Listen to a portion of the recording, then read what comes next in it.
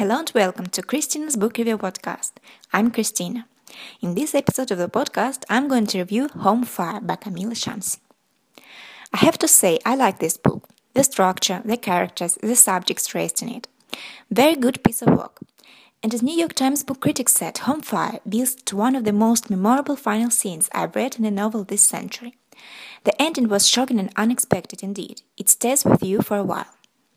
But let's find out more about the author of this book. Her name is Kamila Shamsie, who is a Pakistani novelist writing in English. She was raised in Karachi and lives in London. Home Fire is her seventh novel, which has been longlisted for the 2017 Man Booker Prize. Wikipedia says that it is a contemporary reimagining of the Greek tragedy Antigone. I haven't read it, but I've learned that the Sophocles play deals with the conflict between natural law and contemporary legal institutions. And indeed, this contradiction between unwritten laws and state laws is in Shamsie's novel. So, the novel is set in 5 locations: London, Massachusetts, Istanbul, Raqqa and Karachi. It may seem confusing at first, but it's not. Take my word for it. The book consists of 5 parts, each of which takes place in one location and focuses on one specific character. At the beginning, we meet Isma at the Heathrow airport and learn that she is flying to America, Massachusetts to be precise, to study sociology.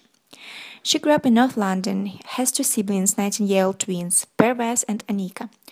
Their mother died when they were 12 years old, and Isma took care of her sister and brother. This information Isma gave to the British immigration authorities at the airport during an interrogation. She rehearsed her answers beforehand with her sister. For her father, who she'd never really known, was taken to Guantanamo and has died on the way to it. And her brother, Pervez, went to Syria to Raqqa to join ISIS. So she and her family was under suspicion. However, she is allowed to go to America. That's how we learn about the first Muslim family of Pakistani origin. There's also another family, Muslim family of Pakistani origin as well. At first we meet Iman, 20-something unemployed male, the son of the British Home Secretary Karamat Lon. He falls in love with Anika, but his father disapproves of that in account of her background, her jihadist father and brother, and he refuses to help her to bring back her brother. The thing is, Iman's father, as the British Home Secretary, has different opinion on Muslim beliefs. He gives a speech in which he says Muslims shouldn't set yourself apart in the way they dress, the way they think, the outdated codes of behavior they cling to, the ideologies to which they attach their loyalties. Otherwise, they will be treated differently.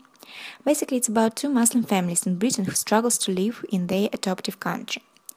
Shamsie tells what the method used to recruit young people, usually 18 or 19, to the Islamic terrorist cause. And also, the author shows different public opinions on Muslim immigrants. I'd say it's a book to reflect on. While I was reading, I couldn't stop asking myself, what would I do? What choice would I make? Etc. It's a very thought-provoking book. I highly recommend it to read. I'm looking forward to your response in the comment section on my website, which is chrisland.io.